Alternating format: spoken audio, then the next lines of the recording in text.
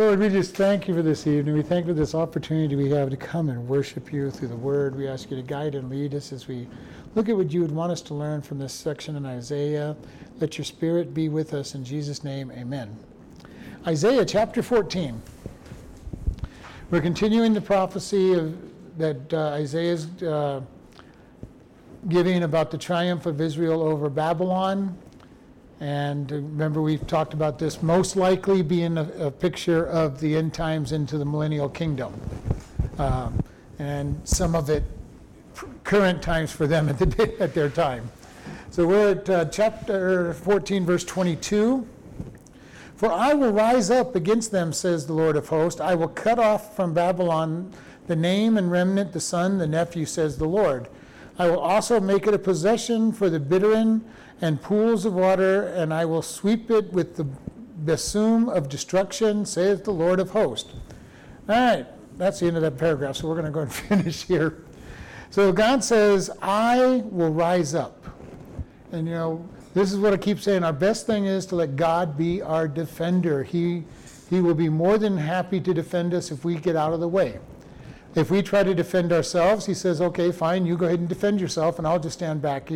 He does not help us defend ourselves. He will either defend for us or let us defend ourselves. And over the years, I've pretty much come to the conclusion that it's much better to let God defend me than try to do it myself. I always mess it up. So my encouragement to everybody, if you haven't learned already, learn to let God be your defense. But he says, I will arise against them, says the Lord of hosts, and cut off from Babylon the name and the remnant and the son and the nephew, saith the Lord.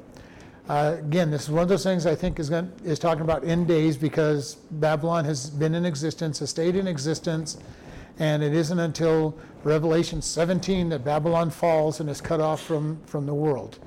And that's toward the very end of the millennial, of the 7 years of tribulation.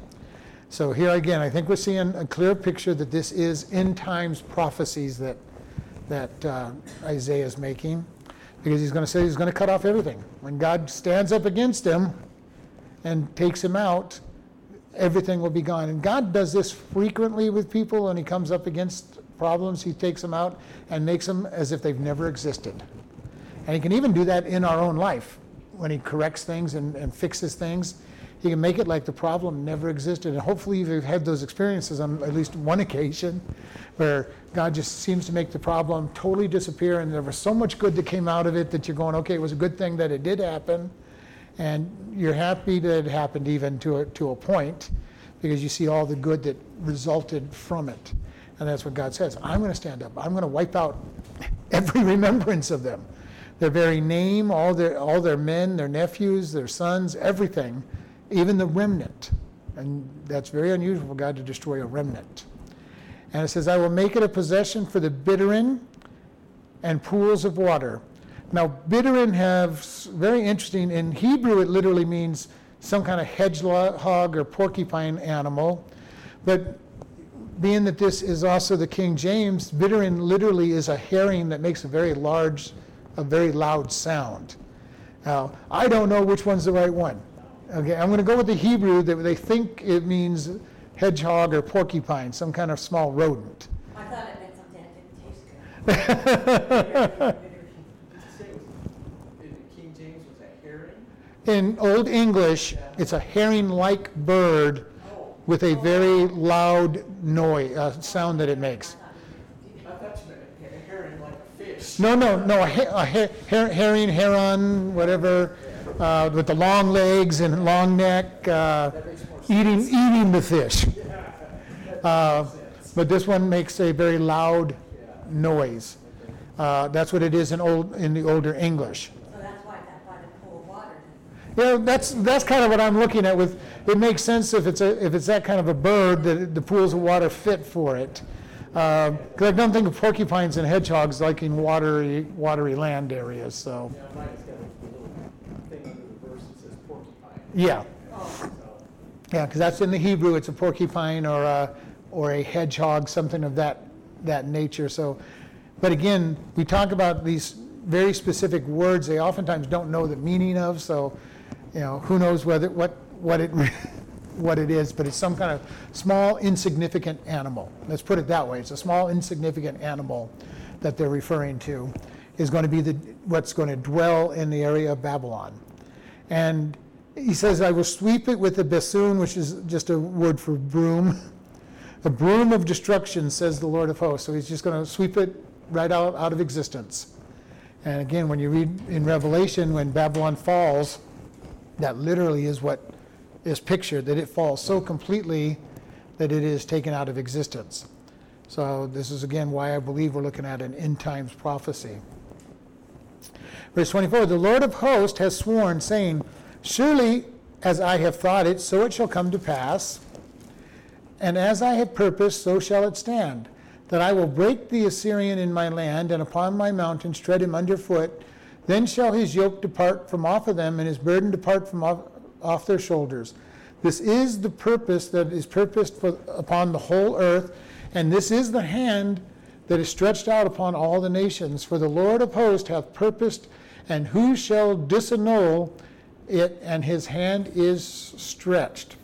So here God's continuing this idea that I have thought it, it's going to happen. And this is something that, God keeps bringing up. He says it's going to happen. It's going to happen. He may delay it.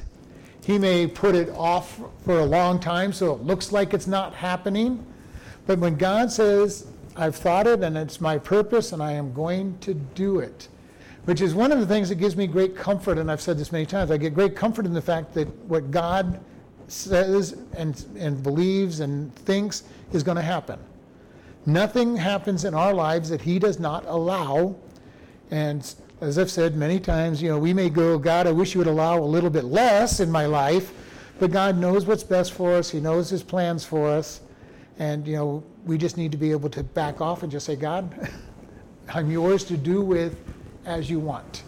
If you think it's good for me to suffer for 3 decades before you bless me, then I'll suffer for 3 decades. If you want to put me through hardships and trials, then thank God I've been worthy to suffer those, because heaven's a long time of freedom. We take comfort in God is in control. God is sovereign. Everything will be what he means it to be. We will only go through what he allows.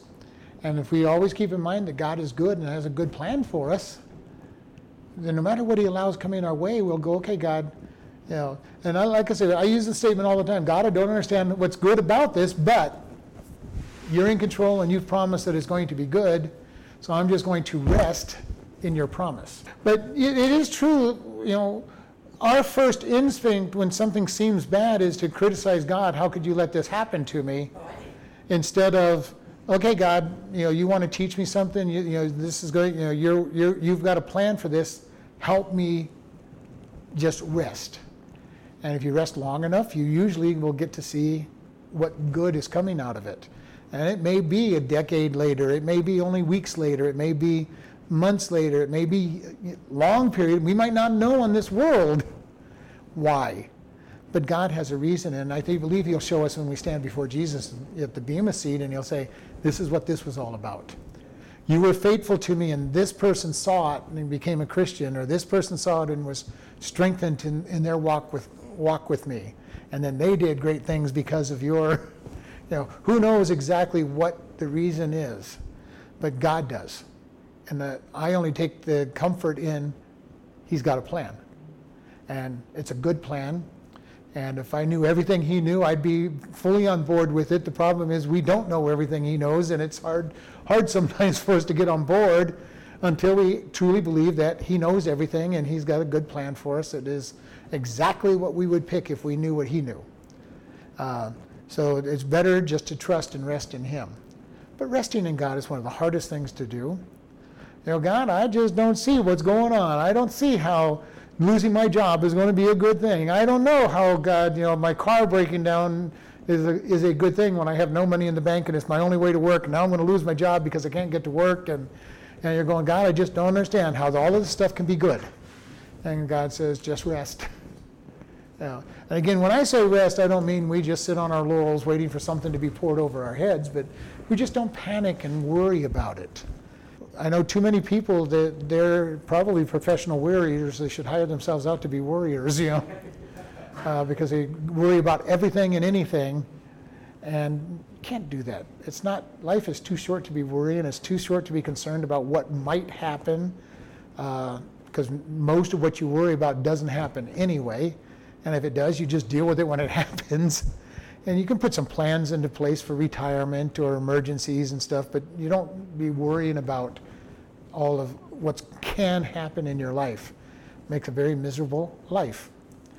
Verse 25 says, I will break the Assyrian in my land, and upon my mountains tread him underfoot. Now remember, the Assyrians are the nation that conquered the northern kingdom.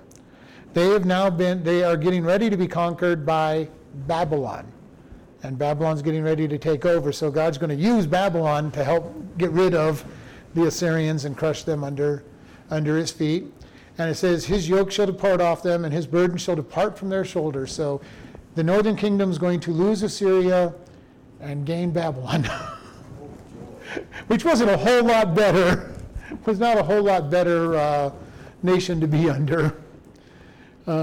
So sometimes you see some humor in this. God's going to deliver them, and yet He's not going to completely deliver them, because He doesn't say, I'm going to put you under Babylon's oppression, because Babylon is going to take the southern kingdom into captivity as well as destroying Assyria.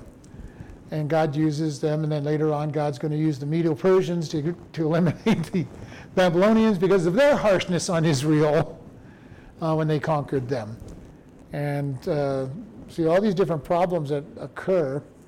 And then 26, for this is the purpose that is purposed upon the whole earth, and this is the hand that is outstretched out upon all the nations. So again, I think we're here switching back to an end times prophecy, because he says, I have got a purpose for the entire world, and I'm going to put it under my subjection. And God is all powerful. For 1,000 years, he's going to completely reign on this world, and Satan will be bound and captive for 1,000 years, and God is going to reign in a perfect kingdom, a perfect king, perfect government, no corruption, no bad things going on, no bad decisions. Everything will be perfect for 1,000 years. So that's like 10 generations. Generations will be longer in that time. Oh, okay, because see, we only lived to be about 100. We only lived to be about 100, 120-ish. In that day, it says that a man who dies at 100 will be considered a child. So that period of time, as far as we can tell, will refer very much back to Adam and Eve's time, 800-900 years. So some of the people will live most of the millennial kingdom, or at least 300 or 400 years. If 100 is still a child, you're looking at 400 or 500, 600 years to be full grown. And but that's a period of time that God's going to rule with perfection. And then Satan is released and people rebel against God. 1,000 years of perfect life, or virtually perfect life, and they're going to join Satan to attack God. And it's just really hard to even fathom that would happen. But as I've looked at it, Jesus is going to rule with an iron rod, which means people are going to be made to be obedient. The sin nature still exists in those who made it through the tribulation period in their flesh. So the sin nature wants to sin, and he's going to rule and say, no, you're not going to sin. So there are going to be a lot of people who are saying, I'm tired of this not sinning stuff. Oh, he's offering a chance to go do sinning, do the things I think I want to do. And then many millions or thousands are going to join him to come against Jesus. And a very quick war, he speaks a word and they're all dead. They didn't learn from the first war when the millennial kingdom started, and they didn't, man are so forgetful. We forget our history so much. And the old adage, those who forget history are doomed to repeat it, is very, very true, and it keeps repeating itself over and over again. The millennial kingdom's got a picture of it. Jesus defeats Satan and the armies, binds Satan, lets him go 1,000 years later, and then kills off the opposition real fast. And again, we bring up what we talked about when we looked at the I wills of Satan. Satan is a created being. He is not God's equal. Okay, we got to keep that in mind, because so many, especially even Christians, get this idea that somehow Satan is equal to God and is opposite. No, he's a created being who has no power unless God gives it to him, and could be unthought in a moment and brought out of existence. And yet God is using him to try humanity and test humanity to see if we're going to follow God or not. And that's his whole job. Since his fall, that's his whole purpose of existence, is to try people and see if they're going to believe God or not. And he's going to go one more big battle against God and fail. And I can't understand why he keeps fighting against God, knowing his destiny, knowing that he's already defeated at the cross, because he tried hard to beat God at the cross even. The Jews have been under attack all before Jesus was born for one reason, because if Satan could eliminate the Jews, then Jesus would never be born. The Messiah would not be born, because he had to be born of the seed of Abraham through Isaac. Okay, no other line would work. It had to be through Isaac. So Satan has, over the generations, tried to wipe out the Jewish people. Because if he could wipe them out, then Jesus could not be born. And so he tried hard. Jesus was born. He tried hard to wipe him out. God protected him there too. He wiped out all the children 2 and under in Bethlehem. So trying to wipe out the Messiah after his birth. And then he said, okay, well, we can't get him now, and let's take him to the cross. I don't think Satan fully understood the purpose of the cross. He understood the Messiah was going to be there, going to start a kingdom. This is the eternal God. He hasn't sinned. He can live forever. He didn't understand. Somehow he didn't understand. He came to die and resurrect in victory for our sins. So he killed him, trying to get rid of the Messiah, doing just what God said he would do all through the scriptures. Ever since then, he's been trying to wipe out the Jews for the next reason is that all the end time prophecies are about Jews in Jerusalem. So if he could get rid of the Jews during this period of time, he can eliminate the next set of prophecies. And this is what is going on. It's a long history of Satan trying to destroy God's prophecies. Because if he could manage to wipe out the Jews, the prophecies cannot come true. And he's not going to be successful. God's always got a remnant out there. He's always protected his people. And Satan has never been able to defeat them and never will be able to defeat them, because God's got a plan for them. And when we look at the scriptures, and this is why when you hear somebody talk about, the Christian church has replaced Israel. It's called replacement theology, and there's a lot of Christian churches out there that still teach the church is in the place of the Jews. The Jews rejected Jesus, God has rejected them. That's not what the scriptures teach. What they'll do is any place Jerusalem and Israel is mentioned, they'll spiritualize it to say this is the church. And don't buy into that, because remember what I've told you about reading the scriptures. If it can make sense literally, it means what it says. Through Romans the other day, and Romans 2:29 makes it sound like regular people can be Jews. Mm-hmm. Because it was about the circumcision thing. Yeah, but he is a Jew, which is one inwardly, and circumcision is that of the heart, in the spirit and not in the letter, whose praise is not of men but of God. Yeah, so to me that kind of thing. There is an extent to where that is true. We as Gentile believers have been engrafted into Judaism. And it really says we've been engrafted into the root of the olive tree, and the olive tree 99% of the time represents Israel.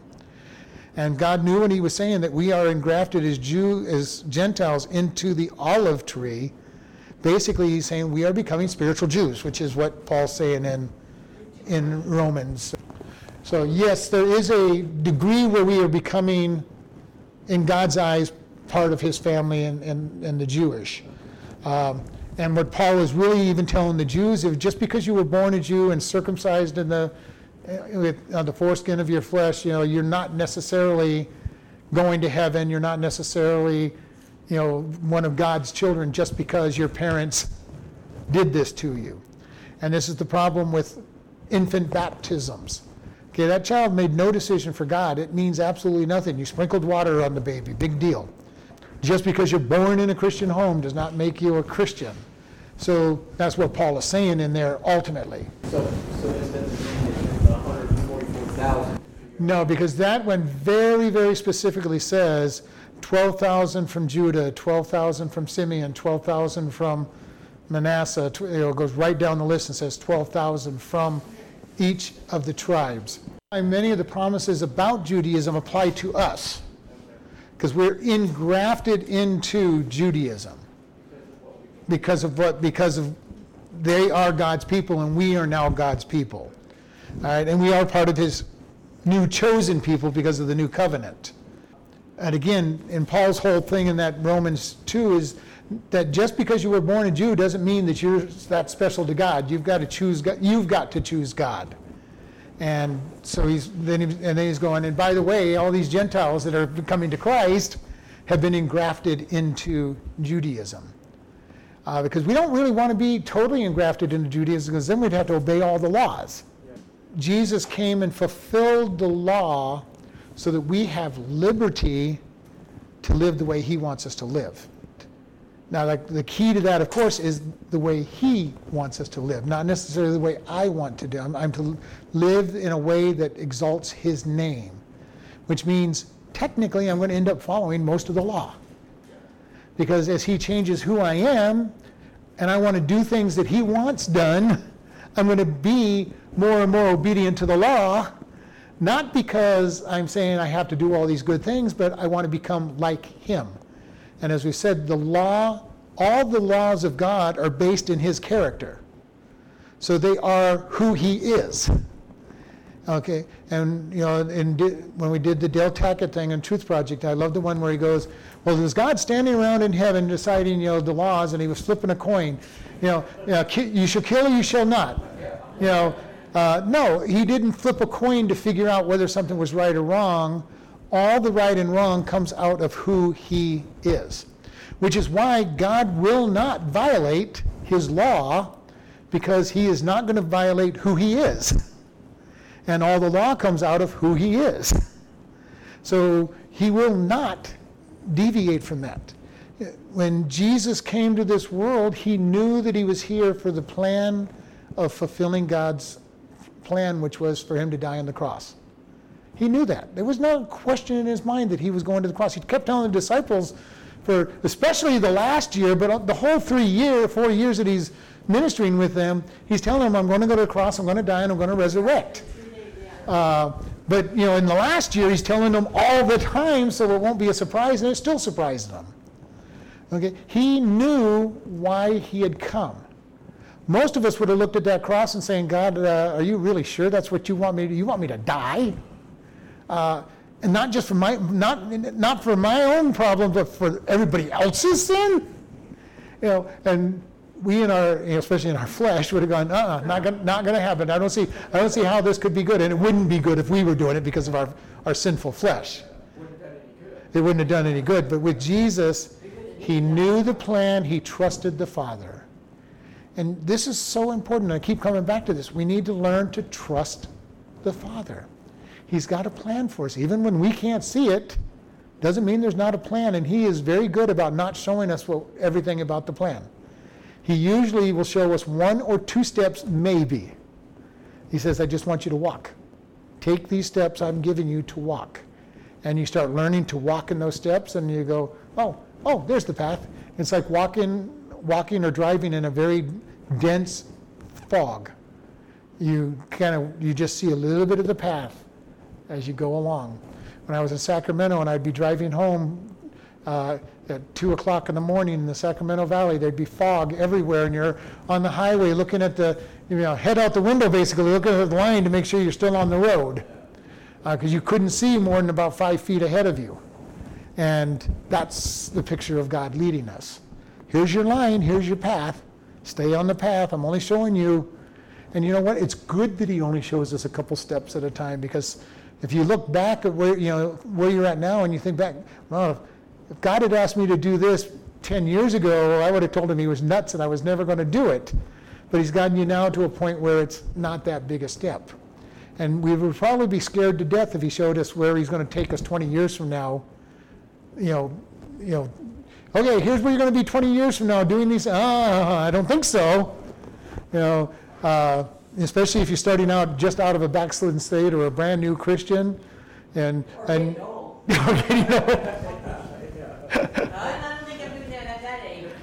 But little things like even tithing, when you first get saved, the last thing you want to think about is giving God money. God, I don't have enough money to live on my own, and you want how much of my money? 10%, God? Yeah. And then you start giving the 10%, and he goes, oh, by the way, I think I'd like a little bit more. God, and if you're like me and you're the percentage that I am, if you were shown you were going to do that, when you're first saved, it's like, I'm not giving that much away, God. I know when I first hit, maybe 50 cents a dollar. And that's what a lot of people do. I gave you my gift, God. I gave you all the $3 in my pocket. But that kind of stuff, or challenging you to be a teacher or to step forward and run a ministry. Who knows what it is God's got in store for us, and He doesn't show us until we're ready to be willing to take the step.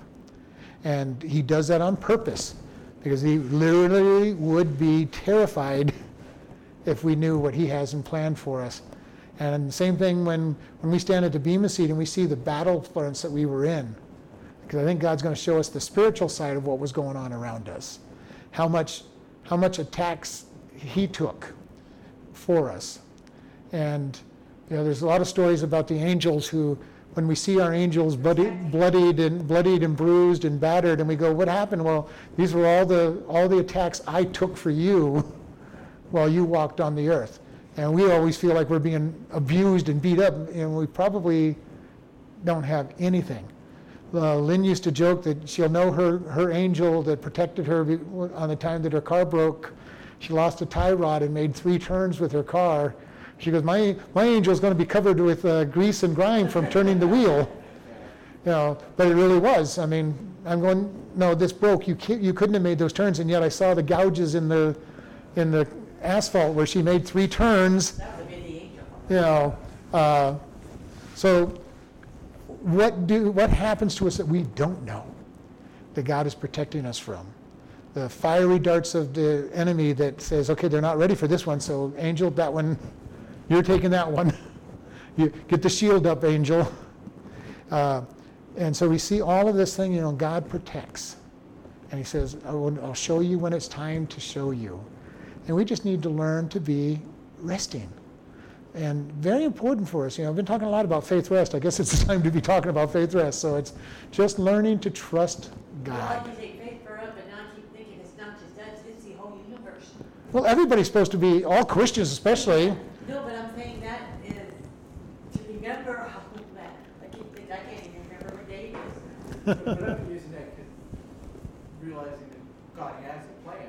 Mm-hmm. I was thinking of what makes me more comfortable where I'm at, but it's resting in God where I'm at. Yeah. Makes me more at ease where I'm at instead of being like, well, I got to do this because I'm not right where I'm at. But Yeah, got to do this, got to do that. God, I don't understand why all this is happening. And God saying, you're not supposed to. Just rest in my plan. Me, I feel more content, so much more content. And it makes life easy, and it is contentment, rest, peace. It all comes down to this, knowing that God has a plan, and all I've got to do is, okay, God, you've got me in this little field. Just let me lay down and rest for a while. Psalm 23, He makes me lie down in green pastures. He provides my food. He leads me beside still waters. You are my comfort. He's the one that gives us the balm and the ointments when we're sick. And He is our shepherd. And we really start considering that, the importance on that. God is our shepherd. When we start to go astray, He'll give us the hook around our neck and draw us back. If we really want to fight it, He'll let us go a little further and get hurt a little bit and then still draw us back.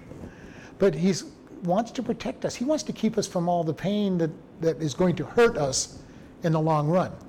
Now, He is willing to let us have our way. If we really want to have our way and fight Him, He'll let us fall down into a ditch or two and get muddy and bruised and broken bones and said, are you ready to be picked up yet? Please give me up now. I've damaged my life. I've damaged my testimony. I've damaged your testimony. Go ahead and bring me back. And hopefully we stay that way, but then we usually do the same thing again. But all of this really comes down to, if we truly trust in what God has planned for us, it gives us a lot of freedom just to relax and not fight and kick against him and say, God, I don't like your plan. And God's saying, well, you need to know the whole plan before you tell me you don't like my plan. And this is so important. This is something that happens sometimes even for managers or even parents. You've got a surprise for your kids. We're going to go to the amusement park. Well, I don't want to get in the car. I don't want to go wherever we're going. I want to go play at Johnny's house. He's got this new video game, and we're going to have a lot of fun playing his video game. Well, you really want to come with us to this surprise? I go, oh no, I don't want to do that. How long is it going to take to get there? Well, it'll take about an hour and a half. Oh no, I really don't want to do this. How often have we kind of complained to God, we want to play in the mud pies instead of wherever it is he's got planned for us. Let me just play in the dirt, God. I am enjoying playing in this dirt. Oh, what was that over there? Wow, that was quite a man. Well, that was going to be yours, but you wanted to play in the mud. And, we need to be careful just to rest and say, God, whatever you want, help me, guide me, lead me, listening to his still small voice. I do believe to a degree in open doors, but I also warn everybody, Satan can open doors too. He can make it look like you have a bunch of open doors. Make sure that you're listening to God before you just walk through an open door. Because in my lifetime, I've walked through several open doors that were not God's open doors. They've led to miserable times. Now, God has used those miserable times, but I know that they weren't where God wanted me. Usually I made the decisions without praying about it. And again, we have the process of all things work together for good. So even when I mess up, God's going to work it together for good, but it does not mean it was the ideal plan. All right? The promise is that everything that I go through is going to be for good. Even if I cause my problems, God will make them for good. But that wasn't necessarily the best plan that he had in mind. And we need to keep that in mind, but the good part of it is no matter what, he's going to make it good. Even if I caused it. And that's hard for people to understand. A lot of people go, well, as long as you're walking in God's way, everything works together for good. But that's not what the verse says. The verse says, all things work together for good for those who are called according to his purpose. Okay? Yeah, not just the good things, not the things that walk in his, but everything. Even if I cause a miserable time in my life, God's going to make something good out of it. Now, it may not be something that is for my good. Remember, I very clearly have said it may not be for my good. It might be somebody looking and say, well, I know what not to do now. Okay, so it was good for them. And it could be you're so faithful in it that people look at it and say, wow, God, I want to be as faithful as that person. And you may never know what those people, either one of those, you may never know what the good was that came out of it, because unless they tell you sometime down the road, I learned from your misbehavior, or you really encouraged me, you're not going to learn. You're not going to know that they did it until you see it in heaven, and God says, "See, this is what happened. This person was helped because of what you went through." And the problem we have is too often we think, God, how is it going to be for my good? And God didn't say it was going to be for my good. He said, all things work together for good for those that are called according to the purpose of God. Which means if he's going to use me as the chamber pot, for a period of time because of how bad I have been behaving, then that's a very important, or used to be a very important, item in their households before indoor plumbing, and it was very needed and it was very important to them. Wasn't a very good job to have, but if that's what he wants to use us for, then that's his right. He's going to use us, so that they get blessed, But even at that, God says, if you're faithful in whatever he's given you, he's going to reward us for what we're faithful in. God is not measuring each one of us against anybody else. Okay, what I do for God is not being measured up against anybody in the church, which would be the easy side of things for the most part, and it's not being measured against any other pastor out there or any superstar pastor out there. I'm not having to live up to any of them. I have to live up to what God is asking me to do. And as long as I do it to full force, he's going to say, well done, good and faithful servant. And for each one of us, that's why if somebody just has one gift, it's easier for them to get full use out of their gift. God, I only have this one thing to give, but I'm giving you 100% of this. The widow at Zarephath who was asked by Elijah to bake him a cake, she had enough oil and flour to make one small cake. And he says, okay, you're going to make one for your whole family, but make me one first. She's looking at this and going, she had to have been looking at, okay, I got enough to make one. And he said, I'm making it for the whole family, and he wants the first one. Do I dare believe this? And she stepped out in faith and made him a cake, and then went back, and there's enough oil and flour to make cake for her.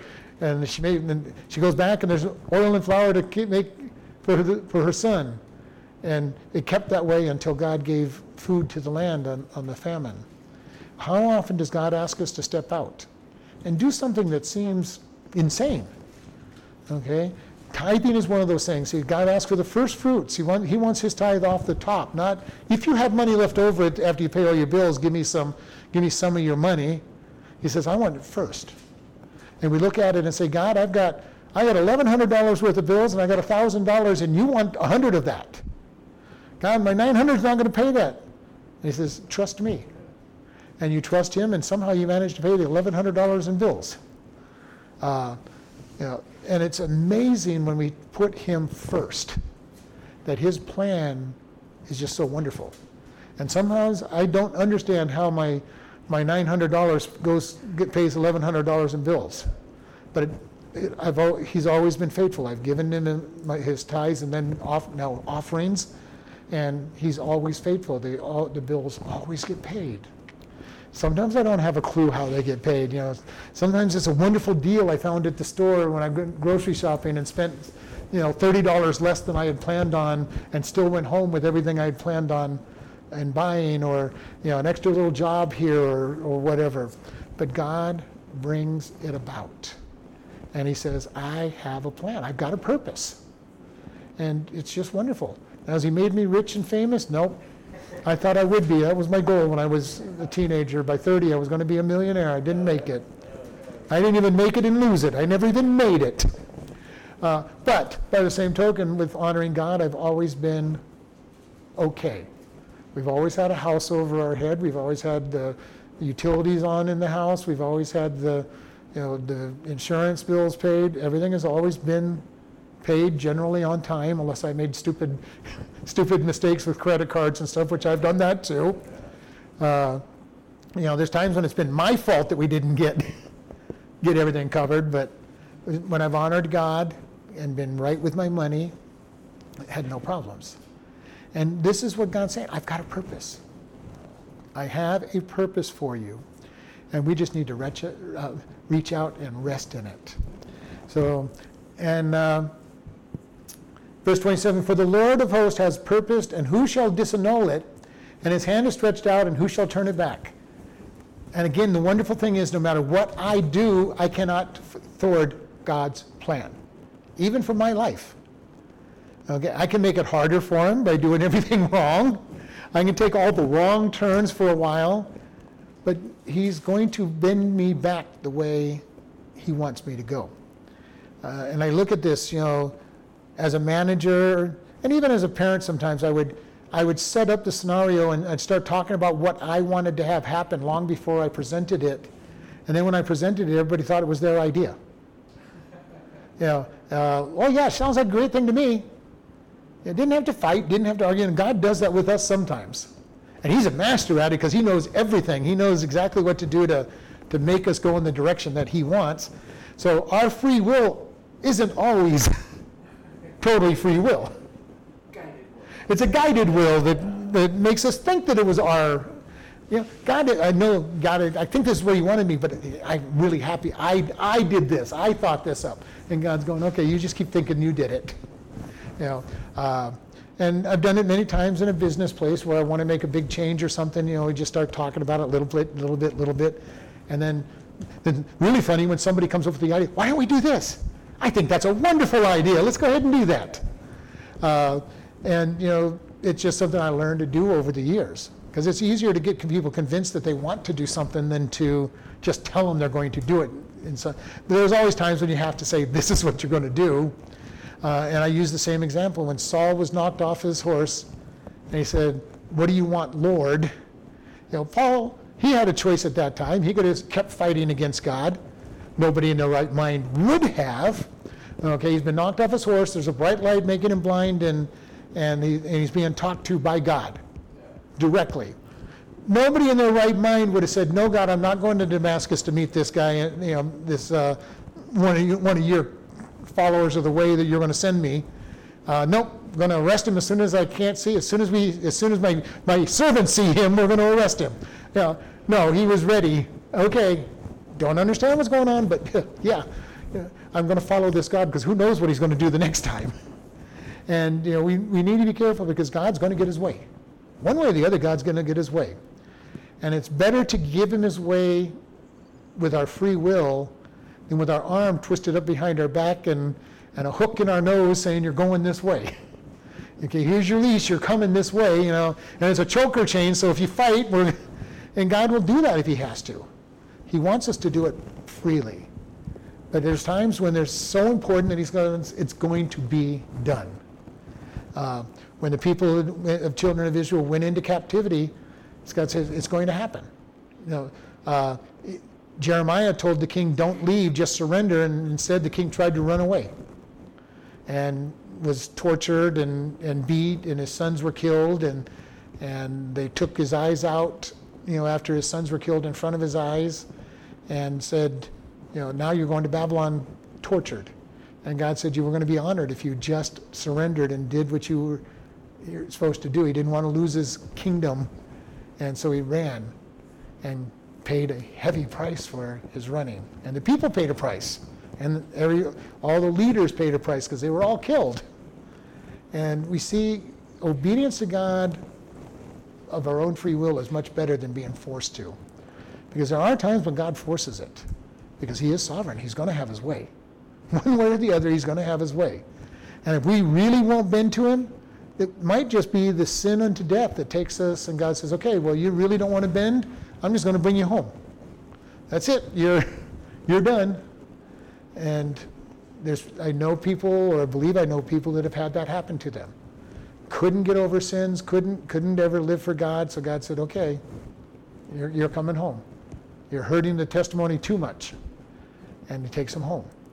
Doesn't mean they're not saved, it just means God says, nope, you're not going to continue living the way you're living. And shorten their life. And they're probably, if God takes them that way, they're probably not hearing from them, welcome, well done, you good and faithful servant. It's, welcome, you're here by the grace of Jesus only. Go ahead and get in. Start polishing the street of gold. You're not teaching. You don't have the penthouse. You're just here. You're here by my grace. And ultimately, my greatest desire is to hear God say, well done, good and faithful servant. And I know I haven't been obedient in everything, but I hope that I've been good enough to hear those words. I've tried hard to serve him the best that I can as I listen to him. All right, the last little paragraph from this chapter. In the year that King Ahaz died was this burden. Rejoice you not, whole Palestina, because the rod of him that smote you is broken, for out of the serpent's root shall come forth a cockatrice, and his fruit shall be a fiery flying serpent. And the firstborn of the poor shall feed, and the needy shall lie down in safety. And I will kill your root with famine, and he shall slay your remnant. Howl, O gate, cry, O city, you whole Palestina are dissolved, and there shall come from the north a smoke, and none shall be alone at his appointed times.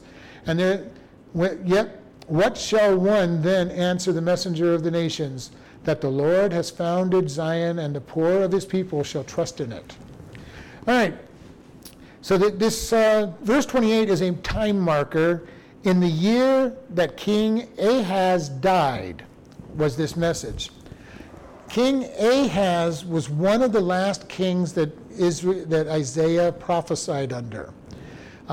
We had Uzziah was the first king of it. King Uzziah was a very good king up until about the last 5 years of his reign. Then he got proud, and he's the one, if you remember, he went into the temple and was going to offer incense with the censer, and the 70 priests came up and said, no, you can't do this. And he was so mad at him, as he was yelling at him, God struck him with leprosy, and he got out of the temple real quick. Okay? His son is Jotham. Jotham was a good king, just like his father, except for one minor issue. He never went to the temple to worship. Okay? Probably because he was mad at God for striking his father with leprosy for doing something wrong in the temple. Now he honored God. He got rid of the altars and a bunch of the idols, but he would never go to the temple, it says. He raises a son called Ahaz, who's mentioned here, who was a wicked king. Ahaz had nothing to do with God. He had a father that would not go to church, so he did not grow up in the church. He had a father who was obeying God, but he goes, okay, Dad doesn't really believe in God. He doesn't go worship him. I'm not going to believe in him at all. And Ahaz is a wicked king, one of the more wicked kings of Judah. He is followed by Hezekiah. Hezekiah is a good king up until his end days. These kings had a problem with not finishing well. Hezekiah was on his deathbed. Isaiah went into him, not Isaiah, but the prophet went into him and said, you're going to die, prepare yourself, get your house in order. And as he's walking out, he gets halfway across the yard, and Hezekiah prays and asks God to live. The prophet is told to go back and tell him your prayer's answered. You're going to live for 15 more years. During those 15 years, Hezekiah is a terrible man. He gets proud and shows off the treasury and gets cursed for that. And during those 15 years, he gives birth to a man named Manasseh. Manasseh is one of the most evil kings of Judah. He was the most wicked, it said, of all the kings of Manasseh, and he rules for a long time. And if Hezekiah had died when he was supposed to have, Manasseh would never have been born and never have come to power, and who knows which one, if any of his other sons were going to be good, but they probably weren't going to be as wicked as this son that was born during the time that he was in rebellion to God. So I bring this up because it's kind of an example of be careful what we pray for. Hezekiah got an answer, and the children of Judah probably wished that he hadn't gotten the answer, because they're going to get a wicked king who takes them so far away from God. And they thought Ahaz was bad. Manasseh is going to be even worse. And I don't know what happens to any other Hezekiah's kids. They were probably all killed. Yeah, didn't Manasseh kill him? Probably. I don't remember off the top of my head. I've just been reading through that. Yeah, he probably did. It was a habit for these guys to kill off each other. Ahaz tried to do that with his. Ahaz killed off all the royal seed except for Hezekiah, who was hidden. Josiah, the same thing happened to him. He was hidden, and everybody else was massacred in the royal family. So yes, it's happened several times. So I just can't remember if Manasseh was one of those that killed. Probably. Yeah, they all kind of get jumbled up. Yeah, that's just it. They start to jumble up after a while. But I just want to point out, Manasseh is an evil king. He is born because Hezekiah asked for more time to live. So again, we need to be careful. God will sometimes give us things that aren't for our good. Now, he's got a purpose for it, obviously. It's, part of his purpose here was to bring Judah into captivity and draw their sin to a completion, because then he's going to have a whole series of kings before they go into captivity. So What's amazing that it runs in generations. It's not just while we're alive. It could be the next generation. Exactly. Yeah. Yeah, and that's what the next generation paid for Hezekiah's sin. He put it into play. Maybe he knows. Yeah. But, and this is true. We need to be careful because we say this over and over. Sin always affects a lot of people. Even if we think we're the only one being involved with it, sin affects other people in some way, somehow, some fashion. Because the thing, like for a lot of men, they'll go, well, pornography is not hurting anybody. Well, what about all the women and men that have been, that produced it in the first place, that probably some of them didn't want to be there. Many of them are sex slaves and everything that are put into that market. There's a huge market where all this stuff is going on, and you're going, oh, well, all right, there's me and the people that are in pictures. Well, what about their families who lost their people? You can keep going back further and further. Okay, how about how it changes the way you think about the opposite sex? And deal with them. And you take it down these longer paths, and it's like you have made huge issues. And I pick pornography because it's usually the one everybody goes, well, it doesn't hurt anybody really. It's a victimless crime. If I lie, it's a victimless crime. Well, yeah, what about the person who has been lied about or can no longer trust you?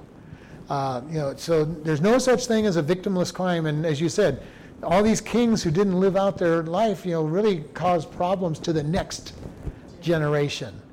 And they set the stage for things not happening. And we need to be careful, because people are watching us. And this is something we've got to keep in mind. People are looking at us, especially when we let them know we're a Christian. And when we get into a place where the flesh wants to get angry and mad, and we get angry and mad, and people go, oh, is that how Christians act in those situations? That's just like me. I guess I don't want to be a Christian. And we set back their desire to be a Christian. Or, I thought you were better than that. Well, you gotta. We want to be careful with that excuse too. So, real quick, these last little things. Rejoice not, you whole of Palestina, because the rod of him that smote you is broken. And this is talking about Palestina. Can mean just Philistia, but in this one, it seems to mean the entire, what we call the Holy Land right now. It seems to be, and this word is not necessarily Philistia, even though it's used for Philistia.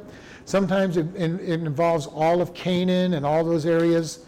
So in this case, I really think it's talking about the entire Holy Land. And it really is the word that they start pulling Palestinian from. Okay? There's no such people as the Palestinians. It's an area of land that covered all of that area. Okay? But there was no people of that area. Contrary to the Palestinian people at this point, they claim to be the people of that area. Matter of fact, the word literally means strangers and foreigners. So, and it says, don't rejoice because the rod that smote you is broken. Okay, and again, this goes to the idea, be careful what you're wishing for, because, we're being delivered. He goes, out of that is going to come a serpent's root, and out of that is going to come the cockatrice, or a poisonous serpent. And then out of that will come a flying fiery serpent. Okay. In other words, each of these things is going to lead to something worse. So he's talking about Syria getting broken. Syria and Babylon being broken, their bondage, their rod is their power. He says, okay, we're broken that, but you're going to get something worse. And out of that is going to come something even worse than that. All right, and how many times have we actually had that happen to us? We get out of the frying pan and into the fire, as the statement goes. God, I think it was better in the frying pan. Get me back in the frying pan now. I don't want to be in the fire. And we jump out of that fire and end up in a bigger fire. And again, this is why we need to listen to God and say, God, what is it you have for me? Because God could have lifted us out of the frying pan real easily if we had just been patient. Now we're in the fire. He can get us out of the fire too, but we go through a lot more suffering than we would, and that's what they're being warned here. You think you've been happy getting out of this power? Let's just wait till you see the next thing coming your way. Now you're going to have poisonous serpents and adders coming after you. Oh, and by the way, after that, we'll make them flying serpents. Dragon. But he's basically saying we'll just keep making it worse. You think you're getting out of these problems, you're just getting into something bigger. And how many times have we done that in our life? We get crawling out of something that we think was a bad place in our own strength and end up in a worse place. Yeah, and at first it seems like, okay, I've done it. Oh no. Yeah, and I had shared with you all, I did it for 6 years, fighting with God, and I kept getting in a worse place with each battle I fought with God until I finally just gave up.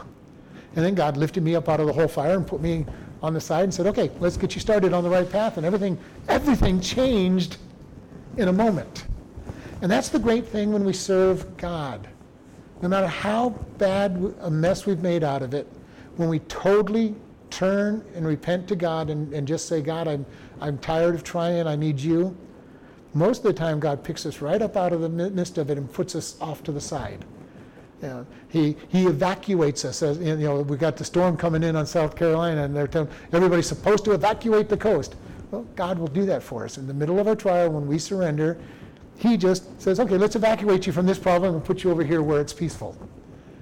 And you go, wow, how did we get here? And, God, you did this so easy. I've been fighting and tooth and nail, and you just delivered the whole thing. Again, it comes down to that rest in God. He's got a plan for us.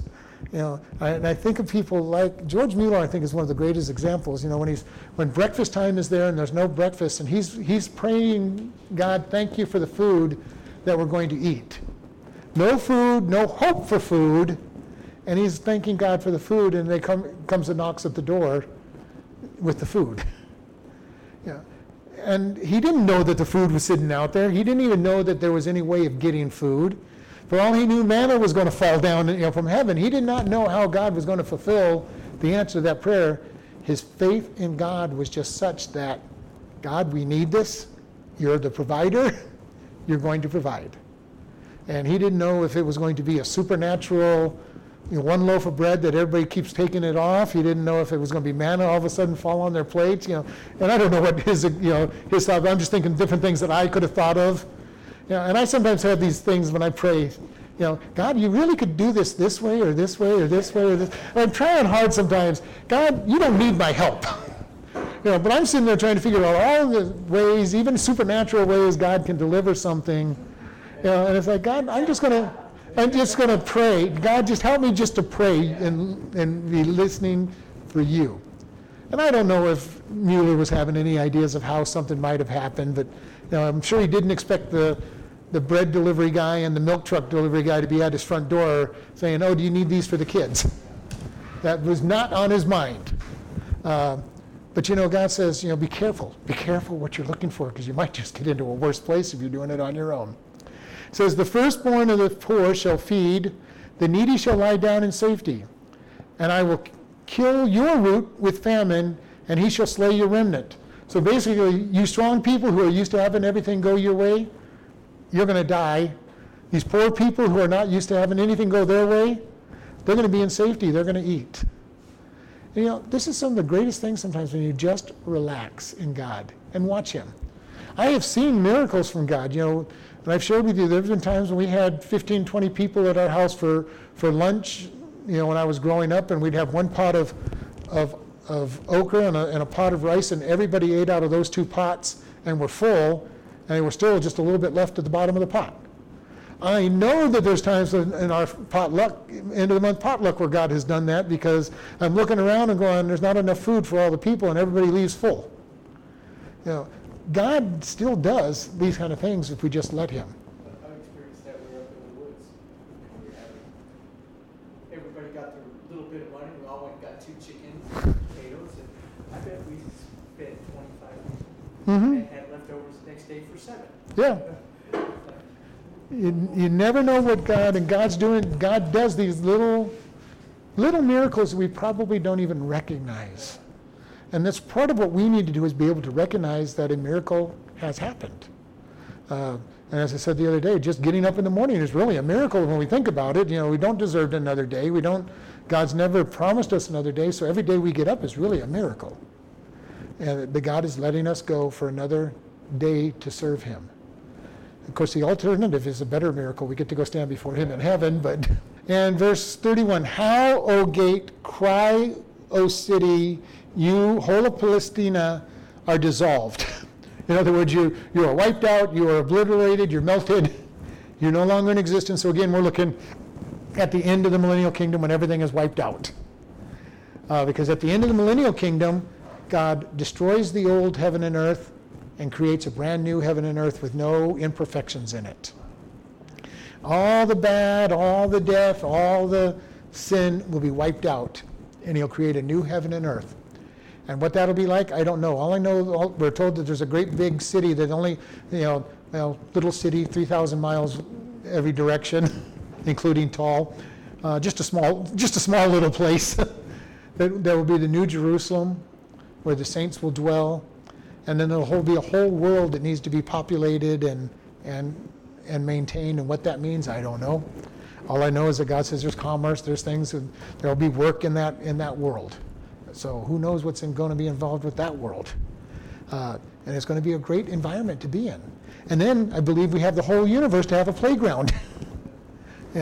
So it's kind of a very interesting thing, because heaven is not just sitting around on clouds playing harps and being bored all the time.